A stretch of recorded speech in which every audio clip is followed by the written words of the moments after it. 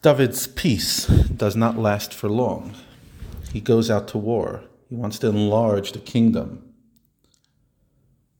It was thereafter that David smote the Philistines and subdued them, and David took a place called Meteg Ha'ama from the possession of the Philistines. And they would no longer pose a threat to the Jewish people.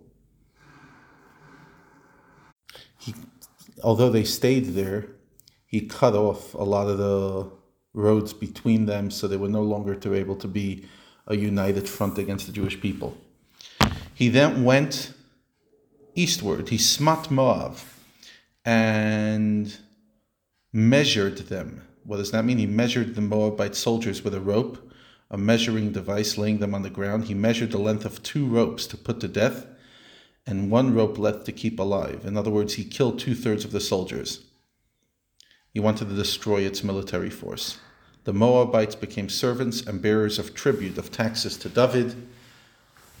David then smote a person called Hadadezer ben Rechov, son of Rechov, king of Tzova. That was a kingdom in central and western Syria. When Hadadezer, attempted to extend his borders to the region of the Euphrates River by waging war, David captured from him 1,700 horsemen and 20,000 infantry.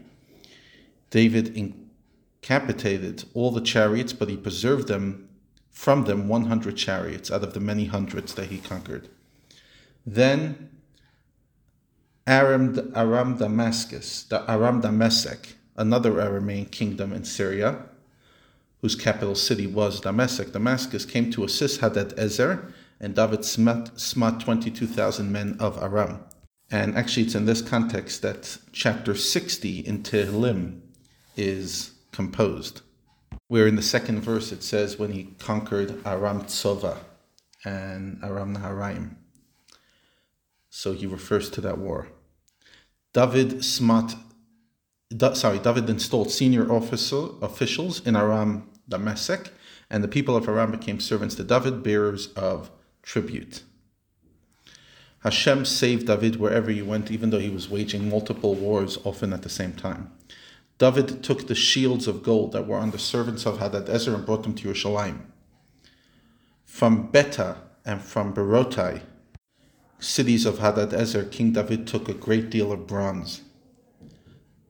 Okay, then Toi, the king of Hamas actually, a city-state in the center of present-day Syria, heard that David had smitten the entire army of Hadadezer.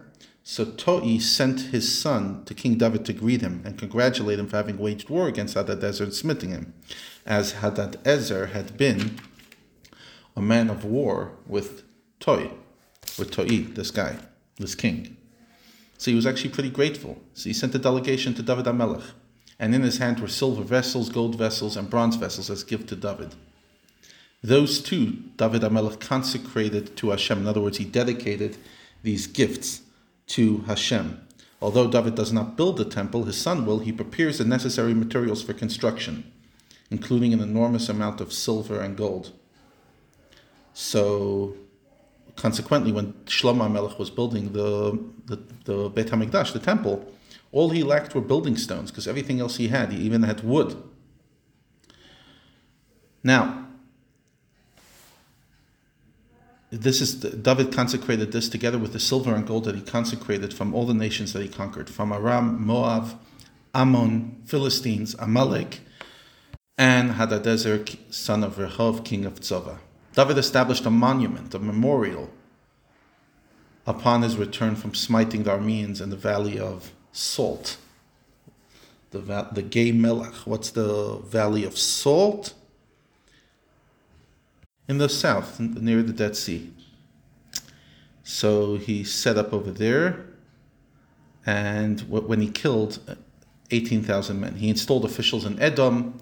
In Edom's on the east, and all Edom he installed officials, and all the Edomites became servants to David. And again, it says Hashem saved David wherever he went.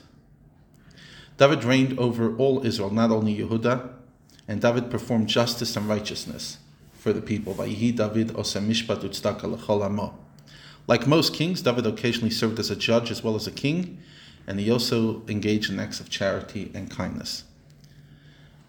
And finally, at the end of this chapter, he names some of the main staff in David HaMelech's kingdom. There was Yoav ben Tzruya, his nephew, commander-in-chief in charge of the army, and there was Yeshaphat ben Achilud, who was the chancellor, who would present to the king the pressing issues that required decisions in various areas of government. In the book of Chronicles, we'll read about more of the staff. There was Tzadok, son of Achituv, Achimelech, son of Aviatar. They were the Kohanim. They were from the two original branches of the priesthood, the family of Elazar, son of Aaron, and the family of Itamar, son of Aaron. So a representative of each. And there was Sraya, who was the scribe. Seems like a bit of a foreign minister who would engage with other nations in their languages.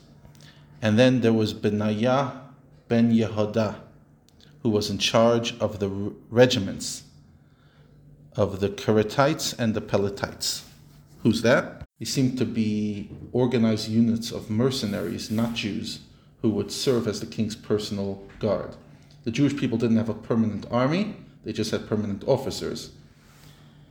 It's unclear where these guys came from. Maybe they came from the island of Crete, or if the Peletites, the Places, were from Philistines, etc. And David's sons were senior ministers. David assigned his mature sons to various positions, and they formed the core of his government.